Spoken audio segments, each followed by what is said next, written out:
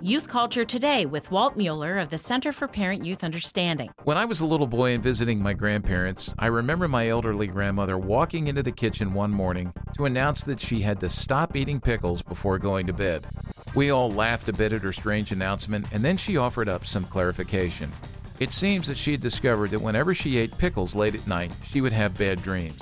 Well, to this day, I've wondered about the validity of her cause and effect conclusions, but some new research about teens and eating before bedtime makes me think that Grandma might have been right. Using a tracking device, they found that getting less sleep corresponded with eating more calories and sugar after 8 p.m., 9 p.m., and 10 p.m. There are, in fact, diet-related effects causing erratic sleep. Parents, your kids need 9 hours and 15 minutes of uninterrupted sleep for healthy growth and development. Encourage them to cut off nighttime eating and snacking. For more on youth culture, visit us on the web at cpyu.org.